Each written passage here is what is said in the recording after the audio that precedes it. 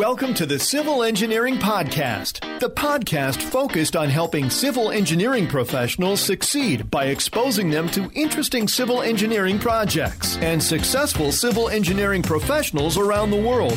Hosts Anthony Fasano and Christian Knutson had successful but unconventional civil engineering careers, and now focus on helping civil engineering professionals achieve their goals in work and life. Welcome to the Civil Engineering Podcast. I'm your host, Anthony Fasano, and this is the podcast specifically for engineers who want to succeed in work and life. All right, today we are on the road together, so you'll probably hear a little background noise because I am standing in front of Mount Rushmore in Keystone, South Dakota. I've got a real interesting episode for you today. I'm going to talk with one of the rangers here at the park about the construction of this amazing monument, about the construction, how they, believe it or not, 400 workers in 14 years, nobody died. We're going to get into the safety and how they made it safe. We're going to talk about the magnitude of it and how they actually constructed this monument, how they put the points and the detail on here. Not only going to speak to a park ranger, but you're also going to hear from Lou Del Bianco, who just published a book called Out of Rushmore's Shadow, rushmorebook.com. Lou's grandfather, Luigi Del Bianco, was just officially named Chief Carver of Mount Rushmore, and I'm actually here for that ceremony. You may have already seen him on CBS Sunday morning. Well, we're going to talk with him at the mountain here. So this is going to be an exciting, a little bit of a different episode. Before we get into our civil engineering conversation here with these really interesting people, I want to take a moment to recognize our sponsor for today's episode, PPI. I have some exciting news. PPI, our exclusive exam prep podcast sponsor, is giving away $100 Amazon gift cards every month to my listeners. For more information on how to qualify, make sure to listen to my announcement later on in this episode. I also want to take a minute to tell you about a new program we'll be launching in early October called the Engineering Management Accelerator. This is a 5-week intensive online program open to 30 engineers who will go through a series of skill-building courses aimed at helping them go from engineer to manager and beyond. But wait, here's the kicker. This is not just any old online course. At the beginning of the course, you'll be paired up with a small group of the other top-performing engineers, and you'll be given a major management problem or project. You'll also be given a forum online where you can collaborate with your group and a coach. Over the 5 weeks, using the course material, the coaching, and your team members, you will present a solution to the problem at the end of the course. And after the course, you will present the solution to your colleagues in your company as a lunchtime presentation. And I'm telling you right now, engineers are already getting reimbursed for this. And you can go to engineertomanager.com to check it out. There's a video there. You could share it with your HR manager. He or she can watch the video and get a PDF that you can give them to seek approval for this program. All right, so now it's time to jump into this episode here at Mount Rushmore. Enjoy it. Civil Engineering Podcast. Civil Engineering Podcast. All right, so for this episode, I'm actually here at the Mount Rushmore National Memorial, which is just a beautiful place to be. And I'm here with Maureen McGee-Ballinger. Maureen, tell us a little bit about your role here at the park. Hi, thank you for letting me come out on your blog, your show. I am the Chief of Interpretation here at Mount Rushmore. I'm also the Park Public Information Officer. Our audience here, of course, is civil engineering professionals, and this is obviously an amazing work of construction and labor. It's unbelievable. We're going to put some photos and stuff into this episode, but talk us back about how this happened at all, before it was even just a mountain. Where was the idea? Where did it come from? But we can go back even further than that. In the late 1800s, about 1888, 1889, there was a lawyer traveling through this area who had been working with the miners, helping with the legal paperwork. And as he traveled through, he pointed to this big mountain and he said, "What's the name of that?" And the guy with him said, "Well, we'll just call it Rushmore after you." The lawyer was from New York City. His name was Charles Rushmore. So that's how Rushmore got its name, long before there was ever any kind of carving that went on. In 1925, the state historian, and his name was Doane Robinson loved his state of South Dakota, and he loved the Black Hills. So what he wanted to do was attract people into the Black Hills. And he wanted to attract them into his home state, South Dakota. So Robinson came up with this idea that they would carve spires. Custer State Park has these granite spires. And the granite spires, he thought, I'll have somebody carve them in the round, like statues. Sure. And you'll have all these statues and Fremont and Lewis and Clark and Chief Red Cloud. And so that was his concept. It was the state historian came up with the concept. It wasn't until he hired Gutzon Borglum, artist, that it became the spot that we know as Mount Rushmore. Borglum looked at the spires, he said, not sustainable rock, not a great idea to carve those, but he found this other big piece of granite, and he said, that's where we should carve. So now Borglum was tasked with kind of designing this monument, correct? Figuring out how it was going to be done? Correct. Okay. Being that the audience is, we're engineers, we're interested in projects and project budgets and management and things like that. So let's talk about how do you even budget for something like this? Money is a big question when it comes to anything.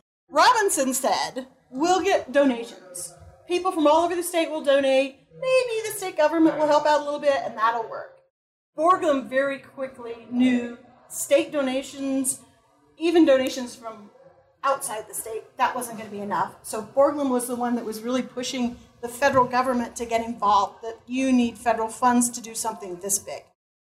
And from what I understand, there was around $250,000 funded for the project, but it ended up taking close to $1 million. Does That's that sound correct. accurate? It was almost $1 million, yes.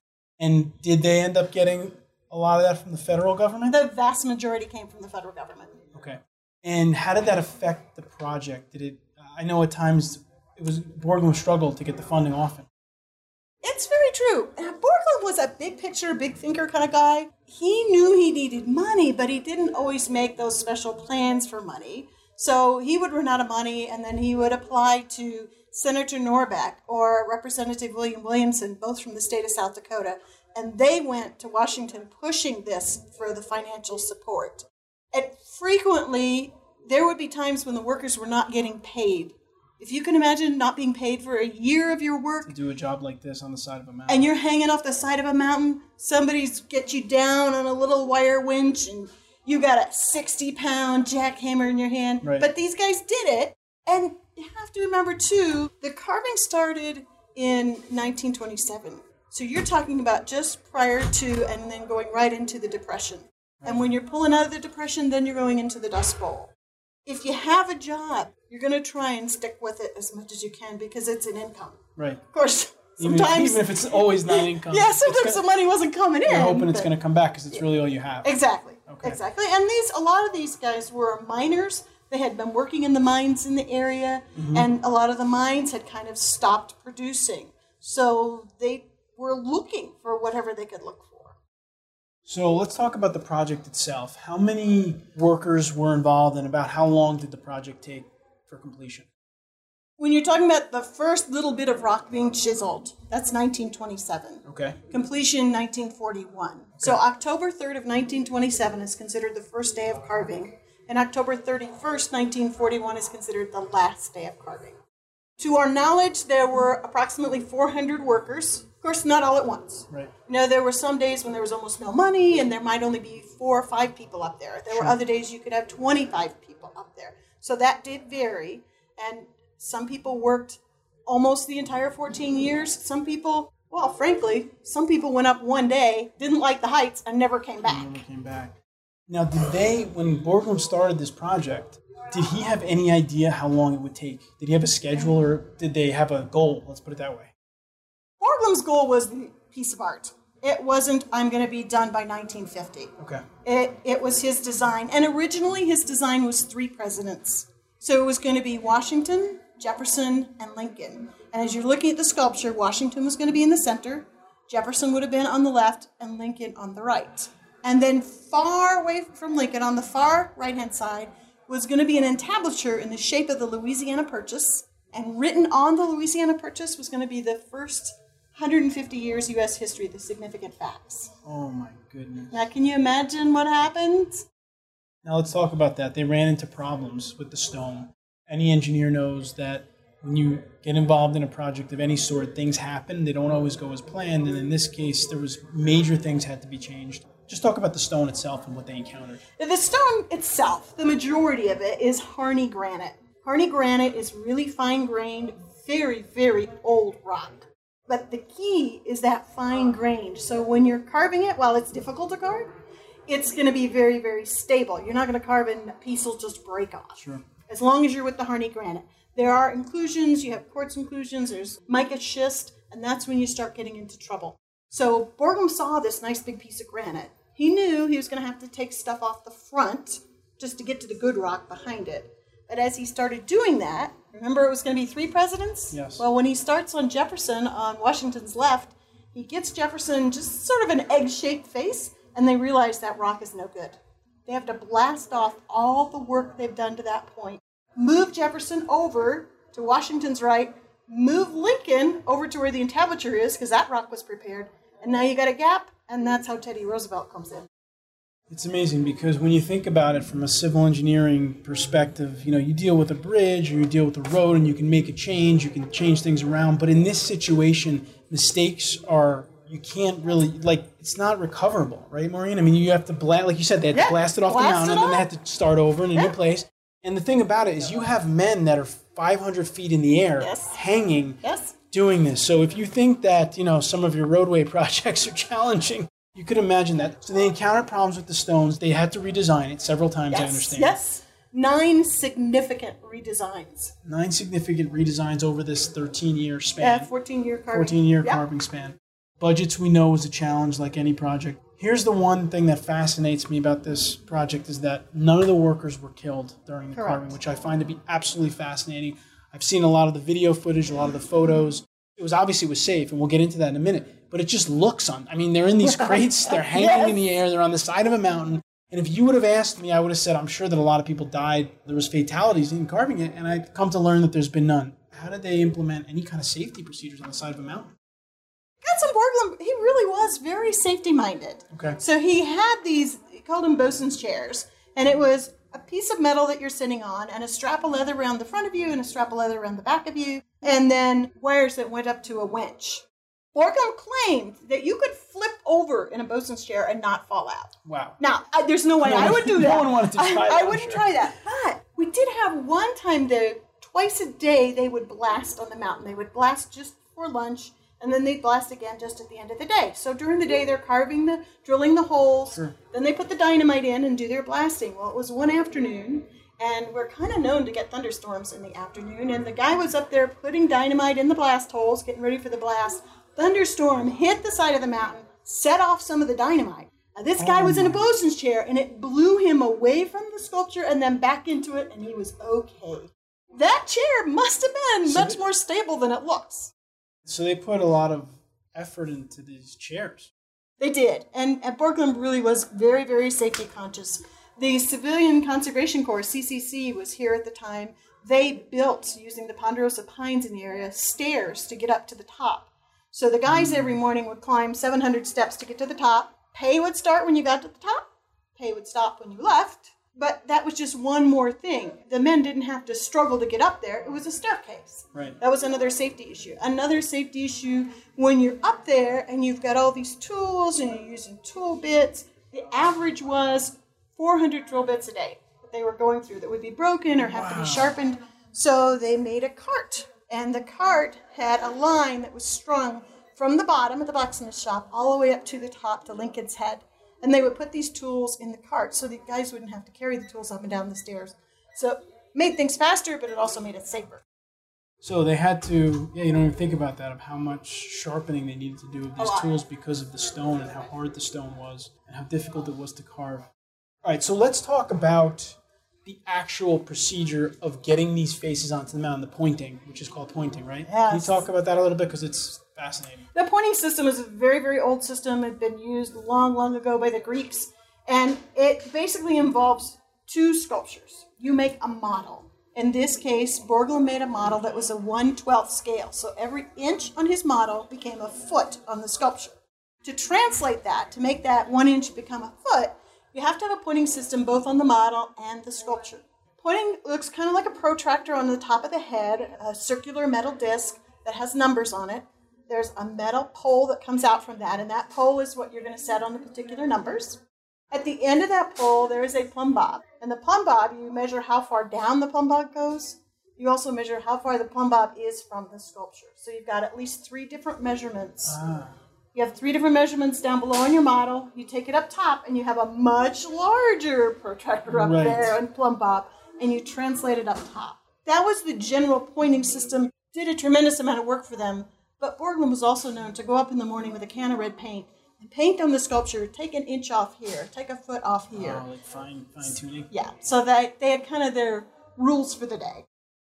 I'm going to include some photos of the pointing process on the page associated with this podcast, and we'll email it out to all of our newsletter subscribers because you kind of have to see it. You can see the 3 points. It's fascinating because if you look at the mountain, I never realized, I think most people don't really think about the details of how you would get these faces and details on the mountain, but I think as engineers we would think of it, and I didn't even think of having a smaller model and how they enlarge it. So it's really amazing. It's an amazing project. You should come out here to South Dakota and visit, and just hopefully it's not a foggy day like it is today, but we're hoping the fog's going to lift soon. We're going to get to see it, and it's amazing. I do think that the fact that no one died during the carving of this project is really an amazing engineering feat. And no OSHA regulations to follow. You were all on your own. Right, you were all on your own, and these seats, were these seats something, do you think, that existed, or did Borglum design them for this project? They had existed, but he kind of adapted them to the project. He also had some scaffolding that some people would be on scaffolding, but it was the people that were in the seats that were lowered over the heads that I think had kind of the most precarious position. Now, what did they do with all the rock that they blasted? Most of the rock that they blasted is right below the sculpture today. Borglum's original idea is that when the sculpture was completed, that rock would be removed. Borglum died in March of 1941, and his son Lincoln continued the sculpture and finished it in October of 1941. So it is as Borglum had it, although there could have been a few adjustments, and one of those adjustments might have been cleaning out that rock down below. We leave it today because it tells the history of blasting. Right. So if anybody goes out and walks the Presidential Trail, you can see the big boulders with one drill mark, so you know that was one of the first ones blown off. They're blown off 3 feet. And then you'll see smaller boulders with multiple drill marks. You know those were the ones that were right near the face, where they were honeycombing, putting the drilling very close so they could get some of the fine-tuning before the final finishing. And if someone does come here to the park, what are some other things that are here? There's the theater, there's some other... Definitely, if you have the time, give yourself at least 2 hours. Go to the sculptor studio. It's the original studio that Borglum had, and you can see that 1/12 model. The original model is there. Wow. And it's pretty amazing to see his concept, which is actually not just heads, it was about 3/4 of the body. But guess what? They ran into bad rock. This happens on projects all the time. Things change and you have to adjust on the fly. I think we know that well as civil engineers. So you can visit the sculpture studio as part of the park. And this is, it's like, what, $10 to come into the park? It's very affordable. Parking is $10. If you are an active duty military, parking is free. You're 62 or older, parking is $5. Is there anything else you want to mention while we have you about the monument? I highly recommend a visit of at least 2 hours. Okay. I think you'll find it's more than just taking a picture of the sculpture. You're going to find yourself drawn into what was it to drill, what was it to hang over the side of a cliff face that's 5,700 feet high and have a 40-pound jackhammer vibrating you for hours at a time. And there's a workers' museum that you can see amazing pictures of the workers on the mountain, with videos and other things. So it's overall, it's really great.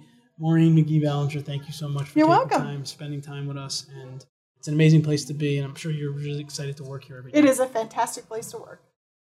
Civil Engineering Podcast. Civil Engineering Podcast. All right, now it's time for our CE Hot Seat segment, which in today's episode, we're changing it up a bit. Instead of doing our typical Hot Seat segment, we're actually going to be talking with Lou Del Bianco, who's the grandson of the chief carver of Mount Rushmore, Luigi Del Bianco. But before we do that, I do want to mention our sponsor for today's episode, PPI. If you're preparing for the civil PE exam, you probably know that the Civil Engineering Reference Manual by Michael Lindeberg is the book to use. Michael Lindeberg is actually the founder and president of PPI, the leader in FE and PE exam prep. PPI has new prep courses available for the civil PE exam that offer complete coverage of not only the morning breath exam, but also your choice of afternoon depth exams. The course presents over 60 hours of new content and walks you through tons of exam-like practice problems. When you enroll in the live online prep course, PPI also includes on-demand lectures for free, so you can start studying while you wait for the course to begin. Through October 2017, PPI will be choosing 2 of our podcast listeners per month to win a $100 Amazon gift card if you enroll in this course. To enter the raffle, visit www.ppitopass.com/civil prep. Again, that's www.ppi2pass/civil prep. From there, you'll need to choose your course and check out. On the checkout page, enter the promo code PREP and then complete your enrollment. Again, you need to enter the promo code PREP before completing your enrollment to qualify for the gift card. You'll be notified on the first of the month if you won the $100 gift card. I use PPI for my PE exam prep, so I feel confident in recommending that you check out this prep course. Plus, you could win $100. Good luck. For this segment of the episode, again, this is a special episode. I'm here in South Dakota at the Mount Rushmore Memorial, literally standing here staring up at it. And I have here for this segment a special guest, Lou Del Bianco. And the reason I'm here is because Lou's grandfather, Luigi, was officially named Chief Carver of Mount Rushmore just yesterday. And he was on CBS Sunday Morning this morning. It's been a thrill. I worked with Lou to publish his book about it, which you can check out at rushmorebook.com, that tells the story. And we're not going to get too much into the story right now because I know this is our civil engineering podcast and we want to stay focused on the construction. But essentially, Lou spent the last 25 plus years getting his grandfather the recognition he deserved. And in that, Lou has learned a lot about the mountain and how it was constructed. And the one thing that I continue to find fascinating is how, and I'm looking up at it now, how the accuracy of these 4 faces are on such a big thing. So Lou, just talk briefly a little bit about the whole idea of pointing and how they get this on to look like this. Yeah, I mean, I'm not an expert on this subject, but because of all the reading I've done while researching and finding out about my grandfather's role, I do know that basically pointing is the system of transferring measurements from a model sculpture and transferring those measurements to a stone or a marble piece. Your grandfather would be in a studio, right, with these smaller models? Yes. In fact, he would be in the studio with a smaller model of Rushmore where the faces are 5 feet tall instead of 60 feet. Right. So all the measurements had to be done in a ratio of 1 to 12, from 5 to 60. So it wasn't like, they were the exact same size. So basically what Borglum had to do was to create a pointing machine. Pointing is the name of the system by which they do these measurements. And so basically, if you can imagine, all of you engineers out there, because I'm not an engineer, I'm an artist with a little bit of an engineer's mind. Imagine a vertical pole sticking out of the top of one of the 5-foot heads. And out of that pole at the bottom of the head is a boom that sticks out horizontally and can swing and turn 180 degrees. Okay? Does that make sense? Yeah. Yeah. And at the tip of this horizontal boom is a string. And at the bottom of that string is a plumb. And that machine enables the artist to take 3 measurements on the model. The measurement could be 180 degrees around the face. The distance, how far out into the boom. And then the third measurement is how far down to the plumb. So if you want to take a pointing measurement on the tip of Lincoln's nose on the model, you would bring the plumb down to the tip of his nose and 3 measurements would be made. The angle of 180 degrees where the plumb is, how far out the plumb is on the horizontal boom, and how far down the plumb is. And those 3 measurements make a point. And what the artist does is he goes to the head, the 60-foot head, with a similar pointing machine that's 12 times bigger, and takes those 3 measurements, the angle, 180 degrees, the distance, how far out, and how far down, and that gives them the idea of how far to dig into the granite to remove it. And so you could imagine if you have a very undetailed sculpture, you're not going to have to make as many measured points because it's not as detailed.